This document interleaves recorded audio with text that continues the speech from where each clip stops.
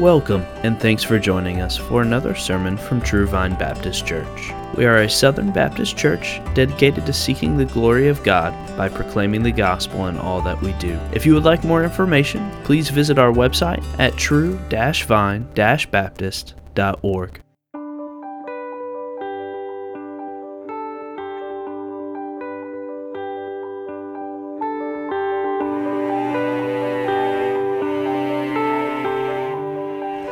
While we're transitioning, to clarify, if this wasn't already known, when we head over to the new building, it is the intention no longer to have two services, the Saturday night and the Sunday morning, but to combine both of those services. So that Saturday night service is quickly coming to its end. Thankful for the folks that have been willing to go to that. We know there's some folks who have preferred it. Glad that's worked out. For other folks, they've come simply because it was a need that was there, freed up space on Sunday mornings. I don't know if you've noticed. The space that was freed up has now been taken, which is a great thing. And so when we head over there, it's looking like about the middle of July-ish would be our first service over there. So we're supposed to be taking possession around the 1st of July, probably take us a couple of weeks to get moved and transition. So we're shooting for the middle of July. Please continue to be in prayer about the whole project. Romans 12, let's read 3 through 8, and then ask for our God's help to glorify His name as He teaches us. So begin with me in verse 3. For through the grace given to me, I say to everyone among you, not to think more highly of himself than he ought to think, but to think so as to have sound judgment, as God has allotted to each a measure of faith.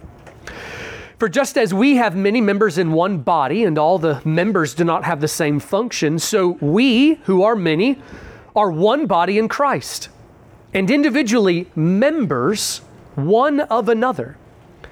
Since we have gifts that differ according to the grace given to us, each of us is to exercise them accordingly. If prophecy, according to the proportion of his faith. If service, in his serving. Or he who teaches, in his teaching. Or he who exhorts, in his exhortation. He who gives, with liberality. He who leads, with diligence. He who shows mercy, with cheerfulness. Let's pray. Our great God in heaven, Lord, we who are your people, who have received forgiveness of sins by your grace, by work that we did not do, work that you accomplished, we who have been saved from hell and filled with gratitude, we do now bow ourselves before you and say, glory be to your name. And we want everything we do, every breath that we take, word that we speak, thought that we think, act that we do, and service that we render, we want it all to glorify you. So God, we bow before you and say, as an act of worship, we want to obey and serve. So we pray, speak, O Lord. Teach us your truths. Plant them deep within us. Bring about obedience and service so that our lives bear fruit. So Father, we pray that you will work in this time, sending your Spirit, providing every grace that's necessary so that we can understand your word, and then in the understanding of your word, you produce all the multitude of benefits and fruit that you bring by the power of your word. Teach us, convict us, sanctify us, grow us, challenge us, encourage us, strengthen us, on and on, quicken, awaken, cause scales to fall from eyes, call us into service, bring us to obedience, oh God, we pray. And so we ask all that's needed for that to happen, please provide. I ask for grace to be able to preach, to be useful to your people, to bring the food that you have prepared. Help all of us as we receive your word. We pray for our little ones in the next room. Glorify your name in their little hearts as they learn your word. So please, God, protect this time. Give us grace, and we ask it all through the name of your Son. Amen.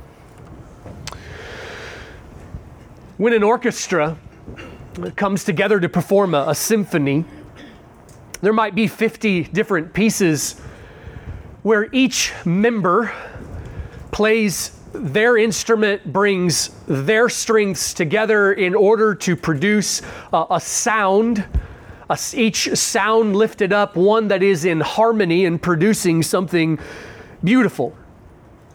Each member of that orchestra will bring their strengths, contribute, and the result is something that is beautiful. Even though an orchestra might not be your cup of tea preference of music, still, if you ever get the chance to listen to one live in person, the result can be remarkably moving. It's so beautiful. But it's something really to think about how it all comes together and how all the different sounds join together to produce this harmonious note. The woman who plays the flute might be weak in a lot of other instruments. The man who tings the triangle might have weakness in 15 other kinds of ways, but together they contribute their strengths, and the result is something that is beautiful. And in a similar kind of way, God has brought together the people who have been plucked out of the flames of hell, bought by the blood of His Son. He joins us not only in the universal church, but in a local church. He brings us together, a whole bunch of different notes with different strengths, having a lot of weaknesses and sins that we're still wrestling to overcome. But God's designed it that we bring our strengths together and we contribute them in order that we're able to accomplish the purposes of God on earth. There are things He wants us to be about, giving our life to. There's a certain kind of man, a certain kind of woman that God wants you to become. There is obedience that He wants us to be offering. There is service that He wants us to be laboring in for the building of His kingdom, to the bringing of the rule of heaven to earth, to the glorifying of the name of Christ.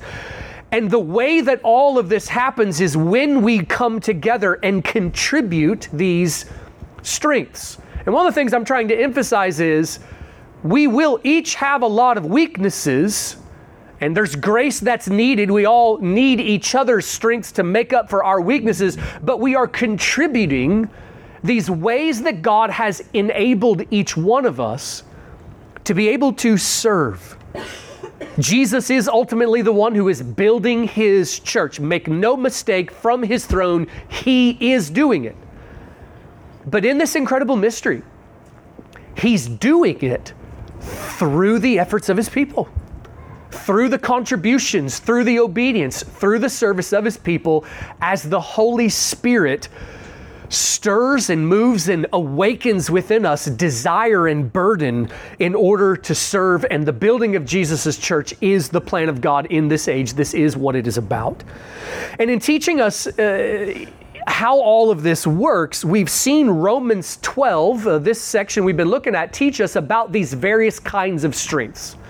These various kinds of ways that we can be contributing, these various spiritual gifts. This passage lists 7 of them. And I want to pause for a second just to make clear that we understand who the passage is speaking to. These spiritual gifts, it's not the case that God gives a spiritual gift to every human who lives on the planet. These spiritual gifts are specifically worked, instilled, given to those who have believed the gospel and been made right with God. It is specifically for those who have come to God through Christ in order to be saved, believing in the name of the Lord Jesus Christ. Mankind fell in our sin to a place that we're now under judgment unless something miraculous happens. The plan of God was to make a way to offer forgiveness of sins. Jesus, the Son of God, came, lived in obedience to the Father, offered His life as a perfect substitute sacrifice, rose from the dead, and now, because the payment has been made, the invitation is given, come and be saved. You can come and have eternal life. You can come and be made right with God, but it is only for those who recognize they need this and they believe in the name of the Lord Jesus Christ. For those who trust in Him like that, we're made a part of the family of God. If you have not yet turned to be saved, you need to understand where you are in relation to God. You are outside of the family of God and you're looking in at something. What we're doing right now is the people of God, the family of God, we're talking about what our Father, what our Master wants us to do. You're on the outside looking in at that. We invite you, more importantly, Jesus invites you. You can come join this family. You can come inside. But if not, you need to understand that this passage, these spiritual gifts, this is not addressing you. Your great need is to be saved. But for you who are in Christ, for every single believer, everyone who is in Him, God gives, He ordains, He designs, He works, He enables in a way that each of us have a way or a collection of ways that we are able to contribute to the accomplishing of God's purposes, the building of His church. So in this list of 7 spiritual gifts that are here, we've worked our way through 4 of them. The kids back there having a real good time learning things. That is awesome. We've worked our way through 4 of them, and we're ready for the last 3. These last 3, numbers 5, 6, and 7, are giving, leadership, and mercy. So I want to take each one of these, spend a little bit of time looking at each one. We'll talk about how every Christian participates and then what it means for somebody to have the spiritual gift of each one of these things. And then that'll finish up this section. So spiritual gift number 5 that we're ready for, the gift of giving. You notice there in verse 8, the way that it is worded, the little phrase there where it says, "He who gives with liberality."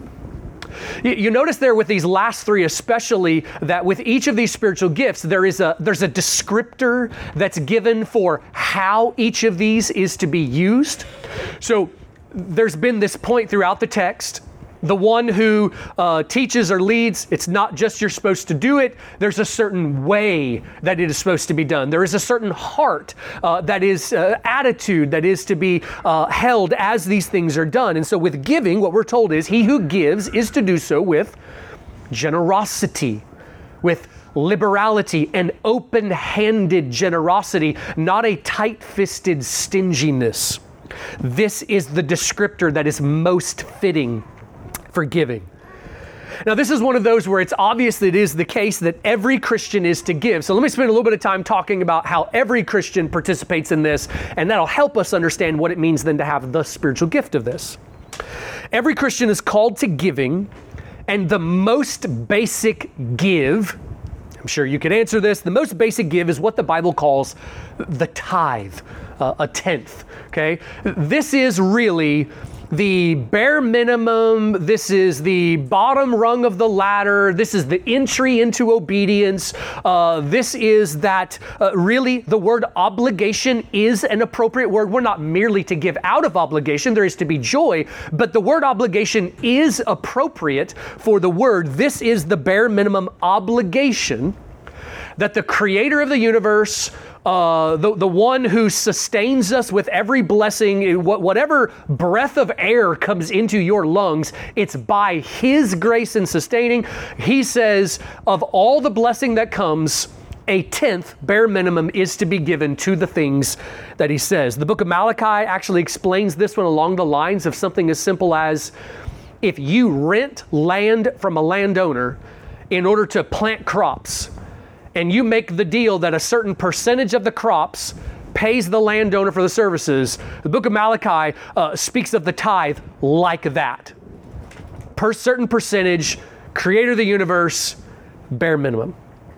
Now, when the Bible speaks, though, of an offering, this is something that is different than the tithe. This is something that is above the tithe. An offering is something that goes beyond the bare minimums that are there.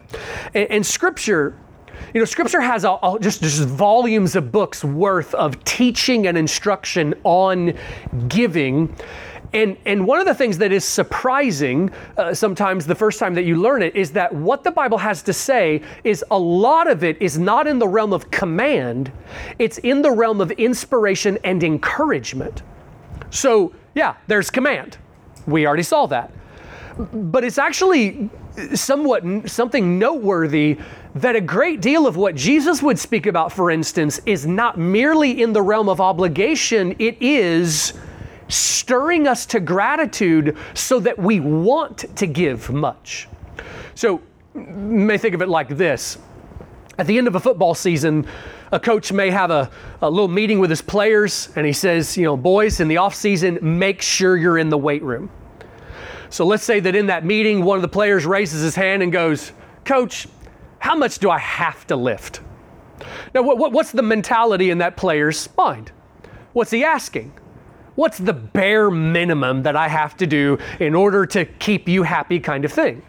Well, he's thinking in terms of what's the least amount of work I have to do. The coach might respond something along the lines of, well, how much gain do you want?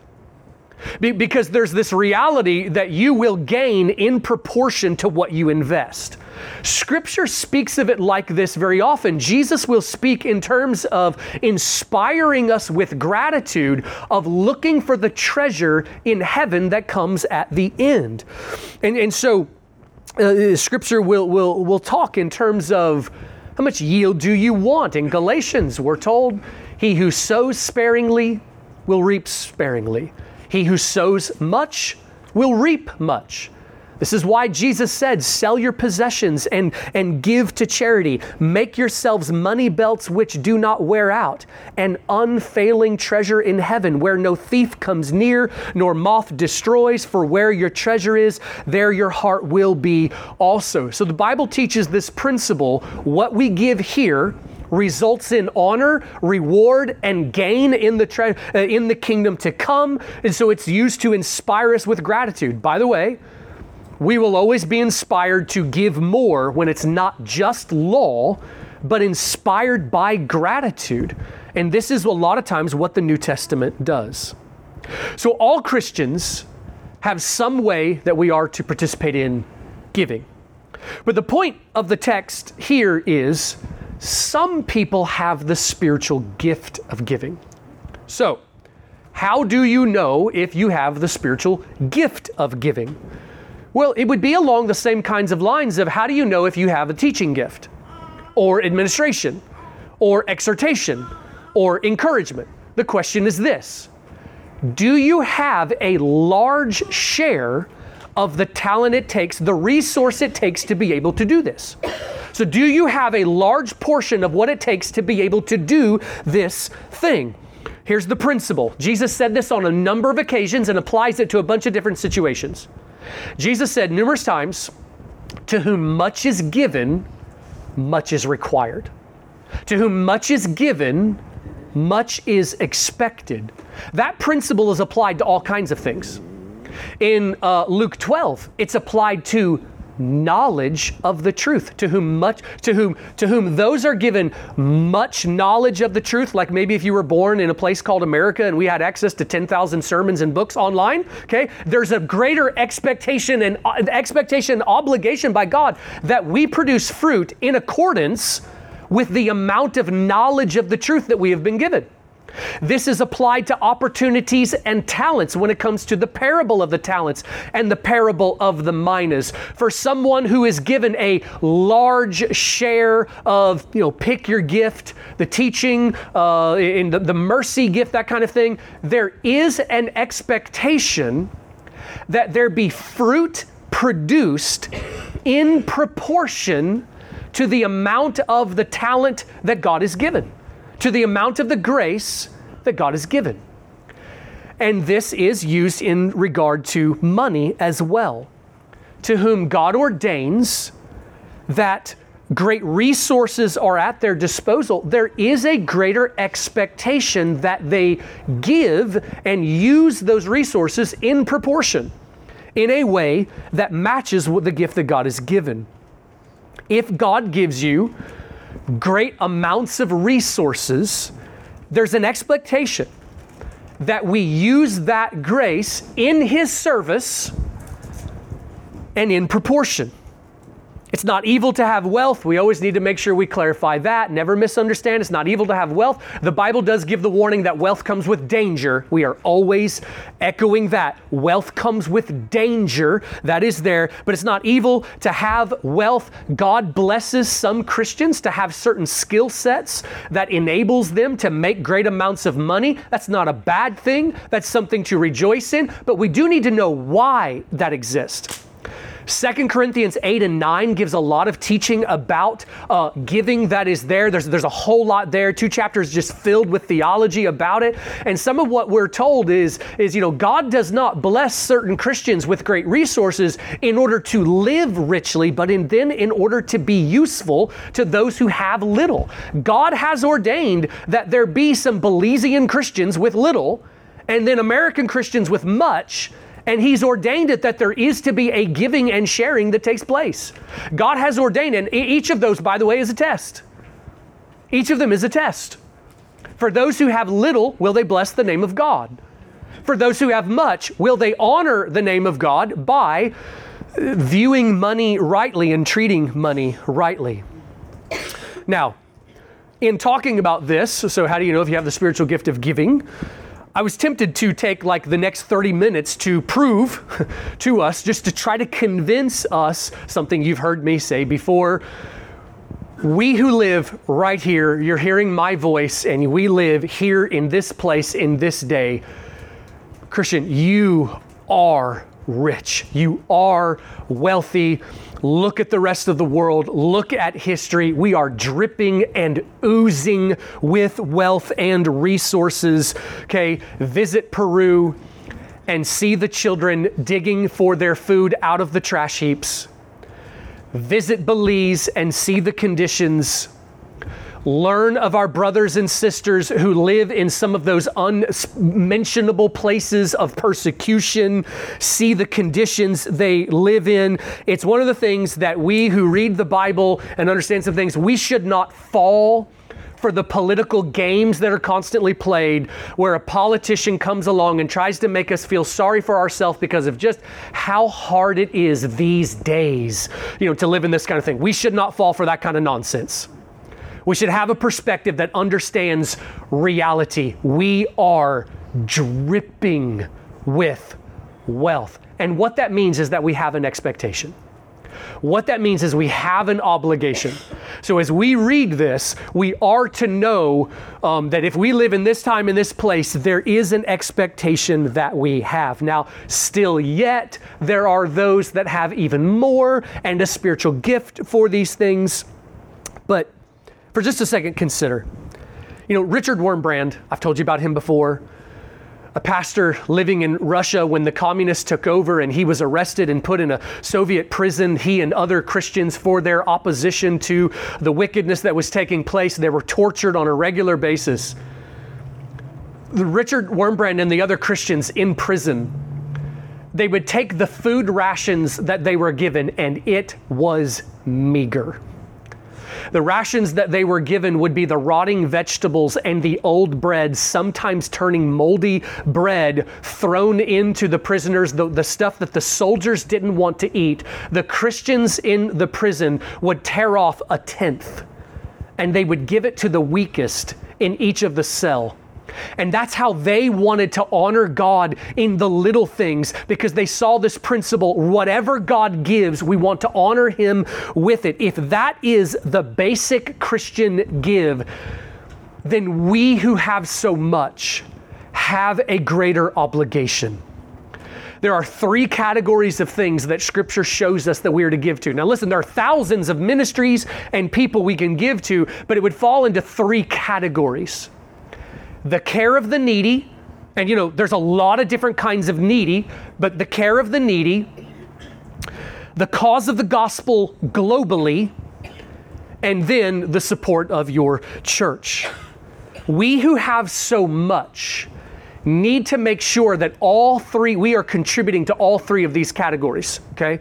We need to make sure that we are participating in all three of these. And I get it, living where we do and we don't see homeless people on a daily basis. It's the kind of thing that we can just kind of forget about, okay? We need to make sure that we are participating in the giving to all three of these kinds of things. But even though this is the case, all who hear my voice have wealth. Still yet, even to our culture, there are some who have an even greater gift of giving.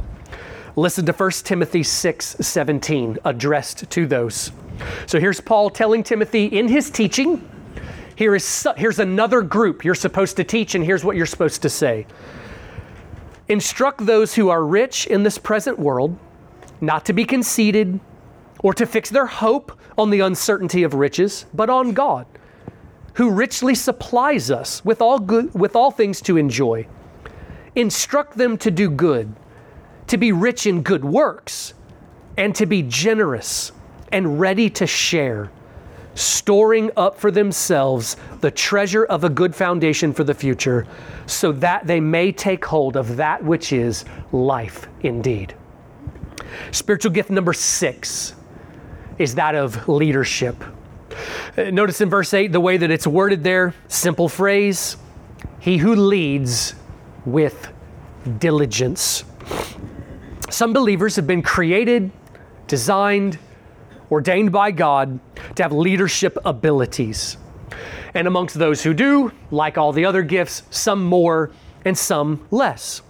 And notice the descriptor that's used with this one.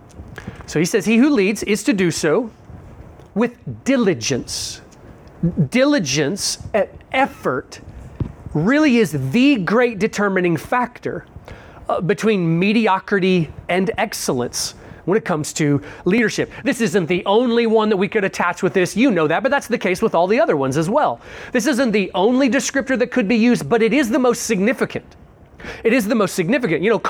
Solomon could have had all kinds of abilities and all kinds of wisdom, but if he hadn't exerted the effort to do what he did with great tenacity and grit and diligence, all his wisdom would have just gone to waste. He wouldn't have led the nation with the wisdom and the greatness that he did. And by the way, not only is a leader to do what they do in their work with diligence, but there's also effort that a leader is to be giving to the personal growth as a leader in those kinds of skills as well. My mentor pretty often says something along these lines. He says, there is no excuse for a poor preacher remaining a poor preacher. Do the work that's necessary to become a better preacher. Well, the same kind of thing can apply to leadership as well. If a leader within the church stays at the same place for 5 years, something that's not happening is the effort to grow in those skills. Now, the Bible is genius. We say that a lot. It is the word of the living God, the infinitely wise God to mankind. So of course it's perfectly true. But again and again, we're amazed when we see the wisdom that is there, and there is that wonder. And the Bible's wisdom from God can be seen in this topic as well, this subject right here. We often don't understand how the Word of God has contributed to good in the world in a massive global kind of way. So similar to, you've heard me say, the basic instruction of the Bible of the golden rule, love your neighbor as yourself, that idea has spread across the world and blessed nations and cultures even that reject the Bible. Still, even that idea has brought good. Well, in a similar kind of way, the leadership principles that are taught in the Bible have contributed to good in the world. Christians have informed the world and even empires how leaders are to behave and even how to lead well. We'll do a little bit more talking about this, just kind of leadership and authority in general when we come to Romans 13, which is addressing government. We'll talk about order and God's plans in general. But if you think of how it is that the Bible has contributed, here's a giant understatement. The Bible is the greatest leadership book in all of history. Okay? It has contributed, has taught the world leadership principles. If you are a leader, this would include parents, especially fathers. You ought to spend some significant time in those places in the Bible that specifically give these leadership principles and instruct. You ought to spend great amounts of time in the book of Nehemiah. That one book alone, 13 brief chapters, has more leadership truth than the millions of pages produced by the world. But there's also really good stuff in the life of Moses, the life of Joshua, 1st and 2nd Samuel, the life of David, 1st and 2nd Kings. We're going to be seeing a whole bunch of good and bad examples of kings and principles that come out there. The New Testament has leadership principles that are there. If you are a leader, you ought to get very familiar with these things. Christians have all kinds of ways where this instruction applies. All kinds of ways, all kinds of offices and roles that Christians can serve in, even outside of these walls. Business owners, CEOs, bosses, managers, supervisors, presidents, generals, commanders, kings, fathers, mothers, school teachers, men who lead volunteer construction projects at small churches in Indiana, pancake baking crew at the fall festival, okay? Like just all kinds of ways that this can be done. And if you are involved, you ought to exercise your leadership in a way that honors God, imitates Christ, and is done with diligence. But this passage here is most specifically addressing those leadership positions within the local church. There are some various offices and roles where leadership is required. One of the more obvious ones is the office of pastor. We use the word pastor most of the time, but understand that in the Bible, that's not the most common word that's used. Pastor is only used one time, actually, in the New Testament. The most common words are first elder, which was a leadership position from the Old Testament. Jewish culture, it was brought into the church. Second is overseer. That's the second most commonly used word for pastor there. That obviously implies some leadership. And then shepherd. So it is an office that requires leadership. But we also see deacons empowered in the New Testament to manage areas of responsibility, that the church authorizes them to have certain areas of responsibility. It's the case that churches will call upon others to lead in various kinds of ways, and those who do are to fulfill their ministry. That's a biblical phrase. Fulfill your ministry with diligence. Fulfill your ministry in a way that is faithful and effort, excellence, diligence used in the exercise of the work. And I want you to think about this.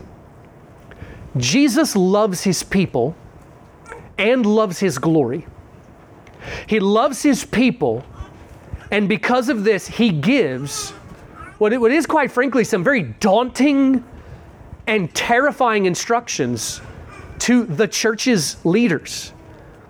Negligence in shepherding and leading the people of God is just unacceptable to Jesus.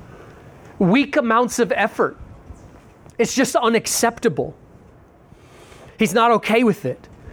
You ought to see it as a measure of the love that Jesus has for you and Jesus has for his glory, the daunting commands and instructions that he gives to the church's leaders.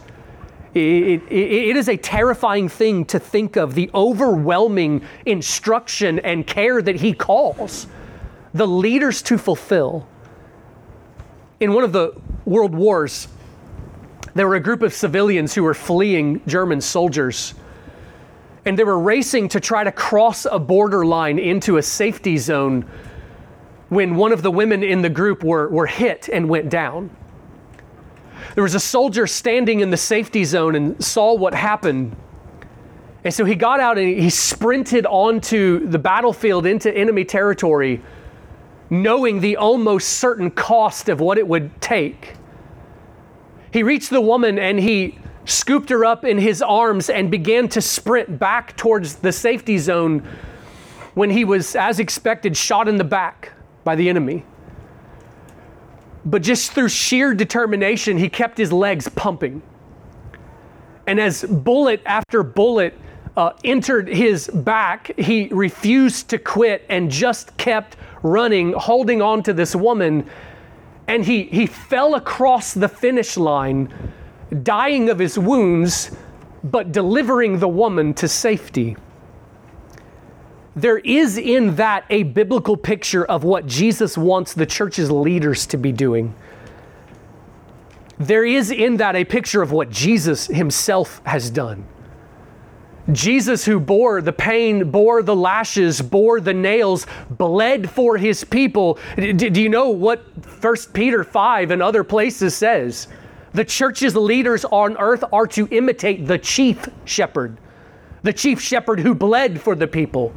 The chief shepherd who leads his people out of love. This is what all the various ministers, pastors, evangelists, missionaries, deacons, laborers within the church, it's this kind of idea we are to keep in our minds, this kind of picture as we lead the people of God. This is what he expects. This is what he wants. There's a bride to deliver.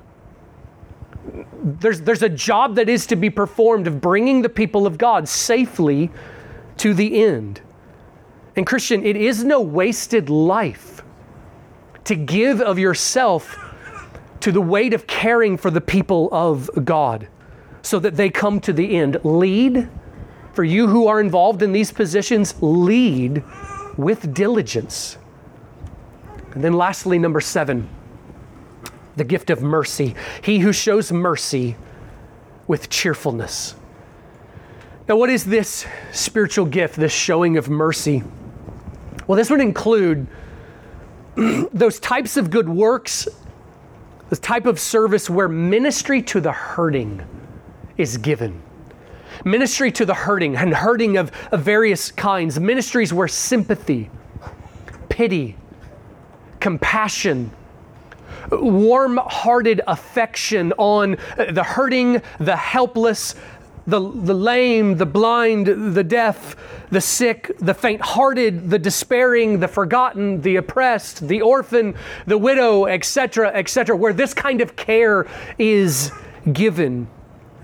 Some examples would be those who visit the sick in order to lift their spirits, those who visit the faint-hearted to bring encouragement, those who foster and adopt, those who work with mentally handicapped, those who participate in ministries to the poor, those who care for the elderly and shut-ins, those who give medical care, those who care for abused women, those who care for molested children, those who sit at the bedside of the dying and sing hymns. Christian, there is a world that exists that at least in this place, in this culture, the majority doesn't even know about. This is a cursed and broken world, and the brokenness produces hurt. And a lot of times hurt of such a level, it's hard to even fathom that it exists. Molested children, raped women, abused, molested, those dying young. We haven't even left our county yet. The average person where we live gravely misunderstands the world, gravely misunderstands. And we can tell it by the pop culture and the constant conversation that's just always painting the world with this chipper brushstroke. Everything's okay. Okay, yeah, there's little bits of bad and little pockets of bad, and that's a shame. But hey, everything's okay. Just try to tell that to some of the people who are really living in just some of the awful things that happen. And I don't try to be like dramatic for dramatic's sake, but to try to inform. Try that just kind of chipper idea. Try to tell that to the little girl whose father rapes her every day. Tell that to the 10-year-old who's dying of leukemia and knows that they're dying and is trying to figure out life and death. Tell that to the young mother whose little 1-year-old has their organs shutting down and watching their baby die. This is not a good world. It's a broken world filled with heartache and hurt. And historically, from the beginning of the church's existence, Christians were the world's pioneers of stepping into the brokenness. Historically, Christians, we have been the ones there's hard things, there are trenches, we go to the trenches rather than shield ourselves from it. Christians have been the ones who cared for the dying in the streets of Rome. Christians were the ones who adopted the orphans in the Roman Empire. Christians have been the ones who fought to end the selling of little girls into the sex slave industry of India. Christians brought about the end of the African slave trade in Europe. Christians gave the world hospitals and orphanages and just in general humanitarian aid. But in the last century, something happened. Not entirely. We always know there's a remnant. There's always a group of churches who are doing what honors God, but in many ways, and especially here, the church has left the realm of ministering to the broken. And a lot of times there's just kind of that common assumption there are professionals to handle those things. With everything that I just mentioned, well, there's a professional for that. Somebody else who knows what they're doing, and we kind of want it to stay out of sight and out of mind. It is needed for Christians to once again be known as the people who step into the darkness, who step into the hurt, who don't fill our lives with just the endless pursuit of comfort, but who intentionally go to what is uncomfortable, go into the trenches where things do get messy, where it does get chaotic, go into the darkness and the hurt and bring the light and the hope of the gospel and practical help. We bring the gospel and we bring food. We bring the gospel and we bring clothing. We bring the gospel and we bring care and protection. So like many of the gifts that we've mentioned, mercy is a work that all believers are to participate in some way. There is a mountain of verses that call on us to care for the widow, the orphan, the faint-hearted, the oppressed, the broken. He who is gracious to the needy honors his maker. He who gives to the poor will never want, but he who shuts his eyes will have many curses. There's a verse to remember. Matthew 25, those chilling words that Jesus speaks on the day of judgment to those who are cast into the everlasting torment. He says, you did not visit the sick. You did not feed the hungry. You did not visit the despairing prisoner. You did not clothe the naked, and etc. and etc. Jesus told us when you throw a party, don't just invite all your friends. Okay, it's like it's evil, but he said, invite the lame and the sick and the forgotten and the downcast, that you may have treasure in heaven. So every believer, there are ways that we are all to participate. But there are believers with the gift of mercy, this spiritual gift, where they are especially enabled, empowered, and gifted by God to be able to do this in a way that is most helpful. And what those believers have, and some of this is our human interpretation as we're looking in, the people who are able to do it and do it well, what is it that they have? Well, it could be a number of things. There are some Christians who aren't all that emotional, like they don't have great bursting affections, but they just simply see the master told me to do this, I'm going to obey him, and so they step into hurt and they minister. But it's oftentimes that there are those with the spiritual gift of mercy who they've been through something in their life, they have hurt deeply, and they now want to help others who are going through hurt. And what they have been through uniquely helps them to be able to minister and say things and be able to say, I've been where you've been. That all of that is in 2 Corinthians 1 we're told about. It's also the case, God gives some Christians just big hearts filled with compassion. They are able to feel pity and sympathy in a way that a lot of us sometimes struggle with. And they just have this yearning desire, I want to help. And so they step in and they serve. Maybe other kinds of ways, but just notice this. And throughout this, one of the things I've tried to emphasize is this reality, the strengths and weaknesses of the body of Christ. for the church to be built, we all wish we were perfect, but that doesn't happen. We all wish we had all of the gifts and all of them flowing in abundance, but that doesn't happen.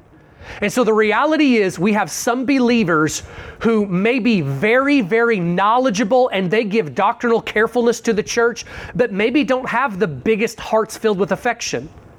But there are also believers who maybe struggle with discernment, but God has given them big hearts. And they're some of the ones who are regularly sounding the trumpets that a lot of times we forget. They'll sound the trumpet to remember, hey guys, don't forget, there are children who need adopted.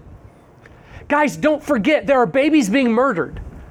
Guys, don't forget, the hungry need fed. And they raise this awareness. I know that's an overused cliche, but there is a way in which this really does exist, that they remind the church of our obligation to be serving. The church needs all of these gifts contributing for the building up of the body. And we need to be careful that we not despise each other when we see our weaknesses, but rejoice in God when we see the gifts that are there. And then you notice the descriptor that is used for this one. He who shows mercy with cheerfulness. The Greek word there is hilaros. You can guess the English word we get from that. It doesn't mean exactly the same thing though, okay? The link there is cheer. It's the same word that is used in 2 Corinthians 9:7. God loves a cheerful giver, meaning not begrudgingly, not like, oh, I don't want to do this, but I have to, I feel guilty if I don't, kind of thing. God loves a cheerful giver, and those who show mercy are to do so, not begrudgingly, but with joy, with hope. They have hope in their hearts, and they bring a lifting out of discouragement and despair to others that they minister to. There is to be a willingness. And let me sound the trumpet here that we may need to raise many more times in years to come, depending on what happens. The state of Indiana has around 50 what are called baby boxes. If you're familiar with these, this is where a girl can bring a baby and give it up for adoption. Our town, the town of Ferdinand, actually has one. These are not used all that often, but just imagine if Roe versus Wade is overturned, as we're praying that it will be, and if the state of Indiana outlaws abortion, as we're praying it will, then it is at least possible. We can't predict the future and know what will happen, but it is at least possible that these will be used more, which means there will be more need for Christians to step up. The need is already there for foster families, for adoption. And I know I've just brought up babies, but also know that a lot of times it is some of the older children who are the forgotten and neglected ones. The need is there. The need may be increasing. Christian, I just beg you to begin considering what it is that we can do to contribute and to serve. We Christians need to be the people again stepping into the hurt. And so if you feel a burden for this, if the Holy Spirit puts that tugging, that conviction, that stirring in your heart, maybe it's even a flint-faced kind of desire, like I'm going to serve, don't let the excuses talk you out of it. We can do that in 1,000 ways. We can talk ourselves out of 1,000 good works. One of the big ones is finances. You're never going to have enough money to feel secure in doing all kinds of ministries. It's never going to be there. Just trust God. You do what's right. He will provide. All kinds of other ways we can come up with to talk ourselves out of good works. Don't let your flesh do it. Serve in the ministry of mercy, and those who do it with cheerfulness. And then let me just say a word kind of concluding this list of spiritual gifts here. I want to ask you, Christian, we've looked at this whole list. I want to ask you an applicational kind of question. Are you, individual Christian, are you serving in a significant, regular, weekly kind of way that you are blessing the church family to the building up of the body of Christ? It really is a constant battle that the church faces. This is in every church, this is an ongoing kind of thing, that there will be a small group who work so much and has so much going that they teeter on the brink of stressed out, burnout, all this, and they can be tempted to bitterness sometimes when they see folks that are not laboring.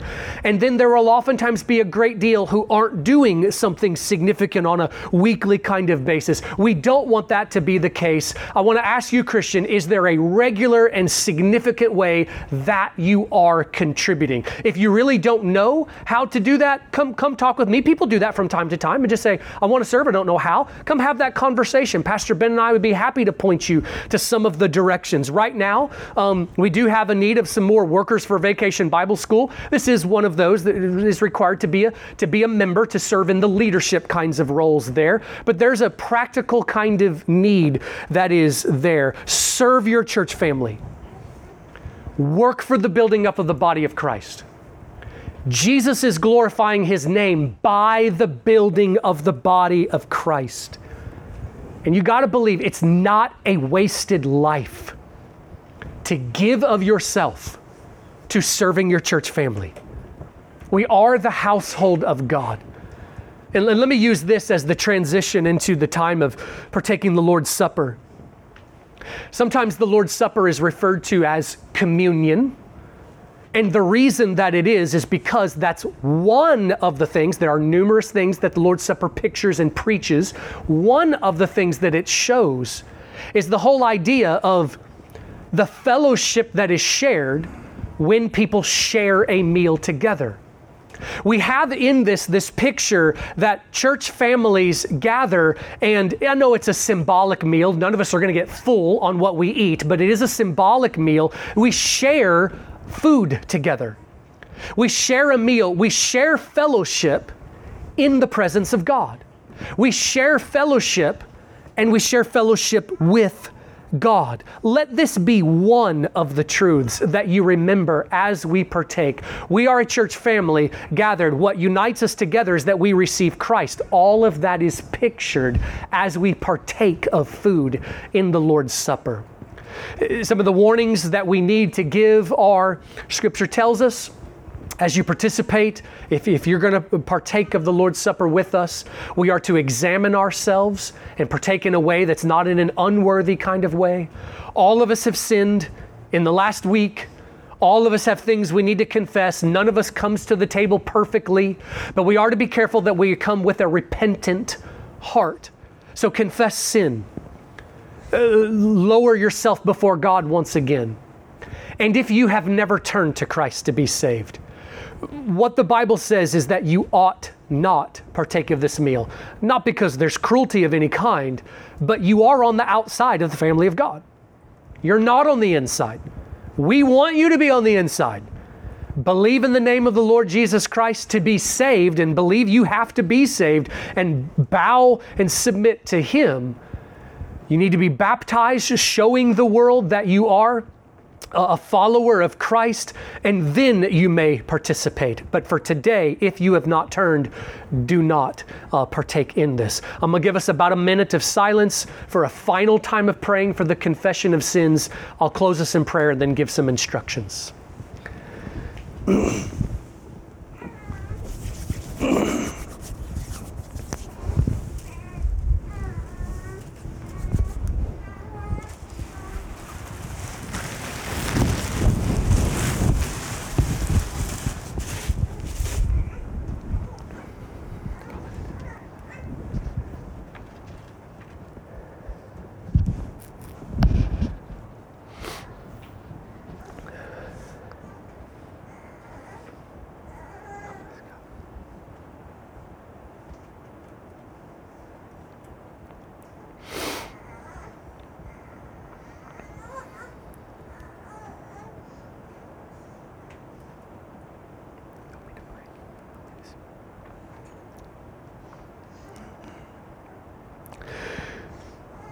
Lord Jesus, we thank you for the sacrifice of yourself, your body, your blood that you offered on our behalf. We pray that you will forgive us of our sins. Please look on us with favor. We know that you have accomplished our eternal salvation, but we want our ongoing relationship with you to be right. Thank you for the access that you have given to the Father. Help us as we remember what you have done in this time. Amen. Let me ask Pastor Ben and my dad if you guys will come forward, please, to help with the elements.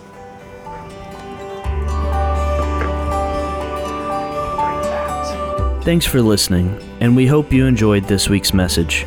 Tune in again next week as we continue through God's Word at True Vine Baptist Church. We also invite you to like our Facebook page, follow us on Twitter and Instagram at TrueVineIND, or visit our website at true-vine-baptist.org.